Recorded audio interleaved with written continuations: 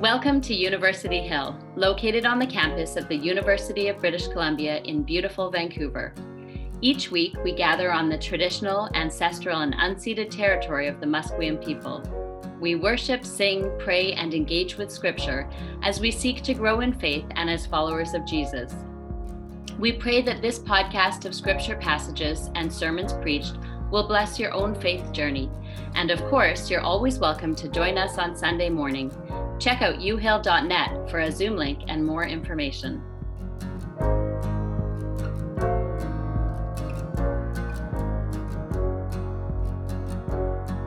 Now from the book of Mark, chapter 8. Then he began to teach them that the Son of Man must undergo great suffering and be rejected by the elders, the chief priests, and the scribes, and be killed, and after 3 days rise again. He said all this quite openly, and Peter took him aside and began to rebuke him. But turning and looking at his disciples, he rebuked Peter and said, "Get behind me, Satan, for you are setting your mind not on divine things, but on human things." He called the crowd with his disciples and said to them, "If any want to become my followers, let them deny themselves and take up their cross and follow me. For those who want to save their life will lose it, and those who lose their life for my sake and for the sake of the gospel will save it. For what will it profit them to gain the whole world and forfeit their life? Indeed, what can they give in return for their life? Those who are ashamed of me and of my words in this adulterous and sinful generation, of them the Son of Man will also be ashamed when he comes in the glory of his Father with the holy angels." The reading of God's word. Thanks be to God. Thanks be to God. So let's pray together. Holy God, sometimes your word is hard. Sometimes it demands more of us than we've got to give. And so we come into this time trusting in your grace. We come into this time trusting that your word is always formative and transformative. And so we pray that it would be convicting where we need conviction, that it would be comforting where we need comfort, and that in all things your word would bear the good fruit in our lives that pleases you, strengthens us, and blesses this world.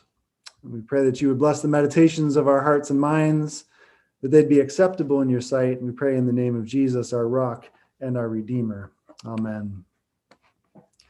So I have to confess that in my quieter moments, I'm just an awful lot more like Peter than I would like to admit. In fact, I find it kind of hard to blame him for taking Jesus aside and explaining to him what a terrible idea this whole suffering and dying thing is.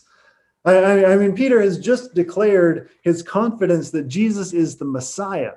And Jesus more or less admitted it. He's the guy they've been waiting for, the one who would set things right, who would restore God's order, who would bring about that everlasting shalom, that deep peace where lions and lambs lie down together and every hungry belly is filled and every tear is wiped away and the nations stream to the mountain of God for a party to end all parties.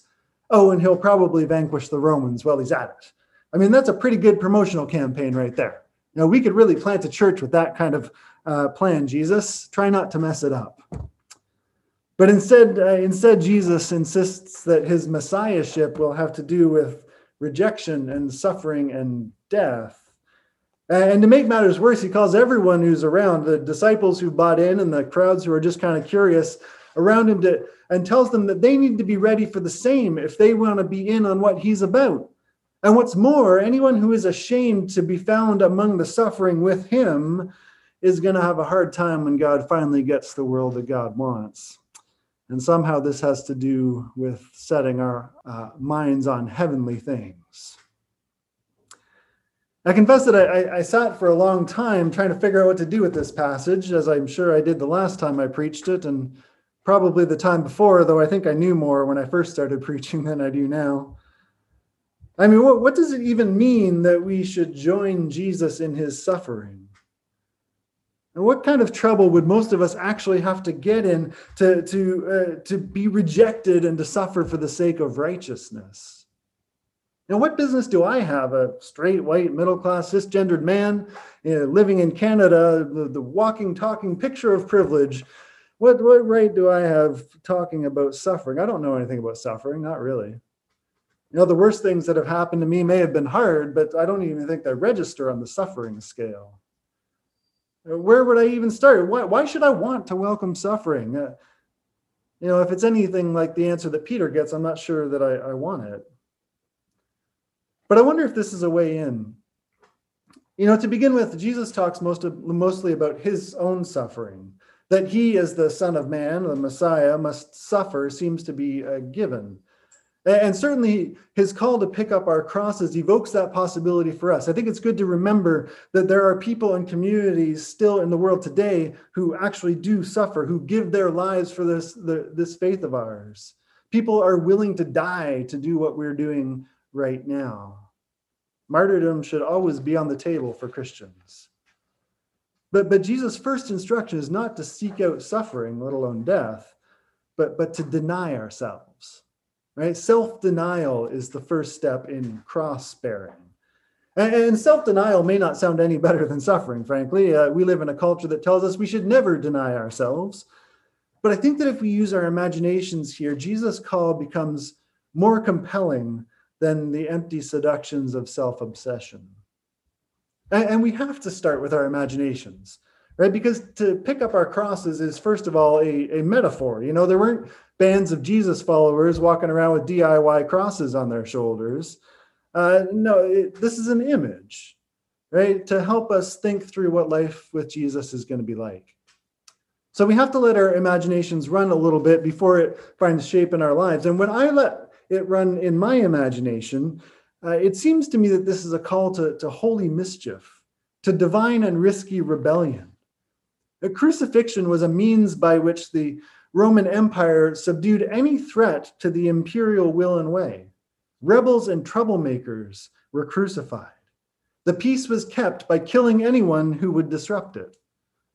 And if that's so, then to pick up a cross willingly is a commitment to refusing the way of the current order of things, even if it costs us everything. It's to count ourselves among the rebellious. It's to risk our safety, to forgo familiarity and control for the sake of something altogether new. To pick up a cross willingly is ultimately an act of repentance, right? And here I want to remember that repentance isn't mostly feeling badly about things in the past, though we may have to deal with that, but instead repentance is really mostly about a new orientation toward the future. It's not just about confession, it's about conviction. It's about a new imagination for what can be. It means to rethink, to be not conformed to the patterns of this world, but to be transformed by the renewing of our minds, St. Paul says, so that we can be fully and freely in on what God is up to in this world. And I think this is really important, right? The call of Jesus isn't to feel badly about the messes and mistakes we've made in our lives, even if we need to make amends for those things. The call of Jesus isn't to feel badly about the messes and mistakes we've made in our lives. The call of Jesus is about the new life that he's going to make in us and the new world that he's going to make through us. Now, to pick up a cross willingly is to deny the idol of self-preservation. It's a wholehearted rejection of the ways and means and of systems and structures that depend on us looking out for ourselves and for our own. To pick up a cross willingly is to declare our ultimate freedom from the way things are for the sake of the way they will be when God gets the world that God wants. I think that the way that I'm most like Peter is that I tend to hear the rejection, suffering, and death part and not the resurrection part, which is right there, right? Jesus says it right out loud. There's no surprise. I hear the deny yourself and pick up your cross, and I miss the part where Jesus promises that that's the way to life beyond our wildest dreams. I hear the call away from safety and security, and I miss the part about a whole new possibility, something infinitely better. I hear the part about those who lose their lives, and I kind of stop listening because my life is pretty charmed, frankly. And so I miss the fact that losing one way of life is the only way to gain another, to gain a life that's truly life. And I'm sure it's part of my privilege that I might be surprised to hear that giving up what I know, what I'm comfortable with, what I like is something that will actually bring about something abundantly far more. But I hope anyways, that it's not just my privilege. I think this passage, I think the life, death, and resurrection of Jesus altogether is a constant reminder that the ways and means of God aren't ours, whatever those might be, but that they're high above ours. If we'll set our minds on heavenly things and not human ones, then we need a willingness to relentlessly offer up our best will and effort, our favorite plans, our deepest hopes for the possibility that God wants something else, something more. And I think that what makes that possible is to see in Jesus the lengths to which God will go to bring about that something else. Right? It's to look at Jesus and discover with Peter that Jesus is not the way to get what we want, but the way that God is going to get what God wants, which is really the hope of this God-beloved world. It's to look at Jesus and see that God's confounding and consistent decision is downward mobility for the sake of extravagant world-renewing love. It's to look at Jesus and to see that the one who calls us is the one who goes ahead of us. Jesus goes first. He's the good shepherd who faces death's valley first.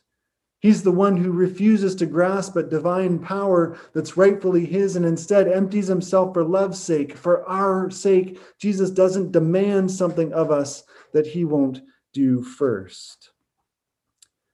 And I think what really makes day in, day out cross-bearing possible is to know that because of that decision for self-giving, he now lives and reigns. His resurrection and ascension is the seal on the promise that his will and way is what it looks like when God gets the world that God wants. And for me, this is why Easter is so important. And I don't want to get ahead of ourselves. I know we're still in Lent. But our advantage over Peter is that we do know what's coming. Even as we make our way through this season of Lent, which calls us to be ruthlessly aware of the ways that we're complicit in the self-preserving and shoulder-shrugging violence of the way things are, we have the courage to face that awareness and to trade it for a cross, because in the company of Jesus, who was dead and is alive, who was crucified for the sake of the way things are, we know that the way things will be wins. In the company of Jesus, who was dead and is alive, who descended and so is ascended, we have a hope that will not be disappointed. Or as Shane Claiborne puts it, and I've often quoted, we can dance the dance of Jesus even if they crucify us for it, because we know we will rise to dance again. That's the kind of trust that Jesus is calling all of us who would follow him to. And it's the promise on which our hope is founded. And so the question remains, right? What would it look like for us to be counted among the rebellious in this world? What does holy mischief look like? I think it's a good question for us to ask, maybe especially in this time of Lent, but Jesus seems to think daily, what makes us different because we're walking in the way of Jesus? Now, in one of Peter's letters written long after this kind of blundering moment that we read about today, he encourages a young church to always be ready to give an account of what gives them hope, and he says, always with gentleness and reverence, which is lovely. Right? But behind that is the implication that there might be something about our lives that would incline someone to ask us why we're living differently in the world. There must be some little acts of rebellion against the way things are that would make someone pause and wonder what is wrong with us. Now, this week I had a chance to listen to a guy named Mark Scandrette, and he talked about his experience of planting a Christian community in San Francisco. He and his wife and a couple of friends were trying to start some sort of church thing that would be compelling to non-religious San Franciscans. I think that's what you call people from San Francisco. I don't actually know. But one of the things that they did early on was to read through the Gospel of Luke, paying attention to the things that Jesus tells people to do. And then they set up a series of what he calls experiments where they actually tried to do what Jesus tells people to do. The revolutionary stuff here. And then they went for the low-hanging fruit, right? They decided to start easy with sell your possessions and give money to the poor. I joke, of course. That's the worst one. in a materially obsessed culture. We love our stuff. But they were here for it, and they gave themselves a bit of a break. They went with John the Baptist's instruction at the beginning of Luke's gospel that anyone who has 2 shirts should give away 1. They determined to work to sell, to give away half, to sell or give away half of their stuff and give whatever proceeds they got to an organization doing work that they cared about. And Mark figured he could talk his wife into it, maybe, and maybe there was another friend he thought might be in on it, and maybe 4 or 5 people would do this crazy thing with him. And instead, over 30 people signed on to take on this challenge. And I'll let you look up the rest of Mark's stories. Check him out, markgandret.com. It's in your sermon notes. But something stuck out to me that he said that I've been thinking about. And it was this. He told us about one woman who worked in an office of some sort or another. And she said that if she walked in on Monday morning and a colleague asked her what she did on the weekend, and she said she went to church, like their eyes would glaze over, conversation done, not interested. But when she said that she and a group of her friends got together to pray and figure out how they could sell or give away half of their stuff for the sake of the poor, people wanted to know more about that. That was a conversation they were interested in. That was a Jesus thing they wanted to talk about, because it was an act of holy mischief. It was an act of rebellion against the way things are. It was cross-bearing work. It didn't really cost them their lives, not literally, but it certainly transformed them. Now maybe you're not quite ready to sell half your stuff. That's fine. If you are, give me a shout. I'll pray with you. But what about this? What about memorizing what St. Paul calls the fruit of the Spirit in Galatians 5:22 and 23? Love, joy, peace, patience, kindness, generosity, faithfulness, gentleness, and self-control.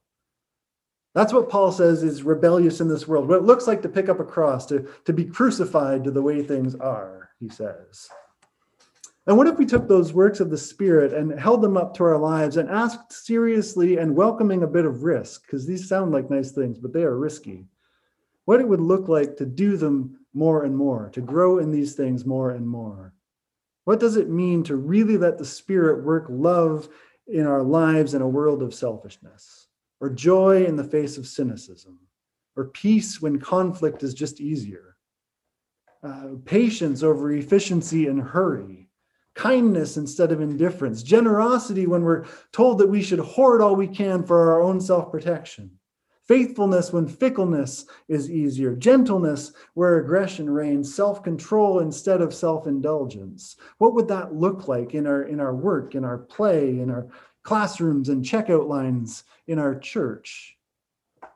This is everyday cross-bearing kind of stuff. And one thing that's clear, and Mark certainly says this, and I think it's obvious, we really do need a community to support us if we'll make truly risky choices for the sake of the gospel. You know, we are not meant to do this stuff alone. Even Jesus gathered a group of folks around him. We need each other's encouragement. We need each other's stories. Everybody on this screen, I bet, has a story of doing something risky for the sake of the gospel. I bet if we think really hard, we can think about it. But if you'd be into thinking about this a little more, if you'd be into trying to work some of this out together, I wonder if you'd let me know. I'm kind of thinking about doing a book study. This is Mark Gandret's book, Practicing the Way of Jesus, Life Together in the Kingdom of Love. He's got lots of ideas. I'd love to have a crew together who would help us all take some holy risk, you know, engage in a little divine rebellion, do some experiments in cross-bearing, because that's what I think we're called to do. And I think it's what the world needs from the church. It's what the world needs from us.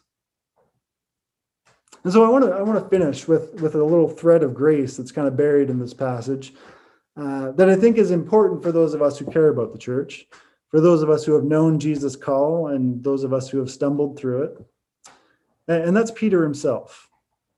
You know, it's hopeful to me that in spite of how wrong Peter manages to get things, Jesus will still build his church on the likes of him. You know, after all this, Mark, after Jesus calls him Satan, remember, Mark tells us that Peter still gets to go up the mountain in the very next story and see Jesus transfigured.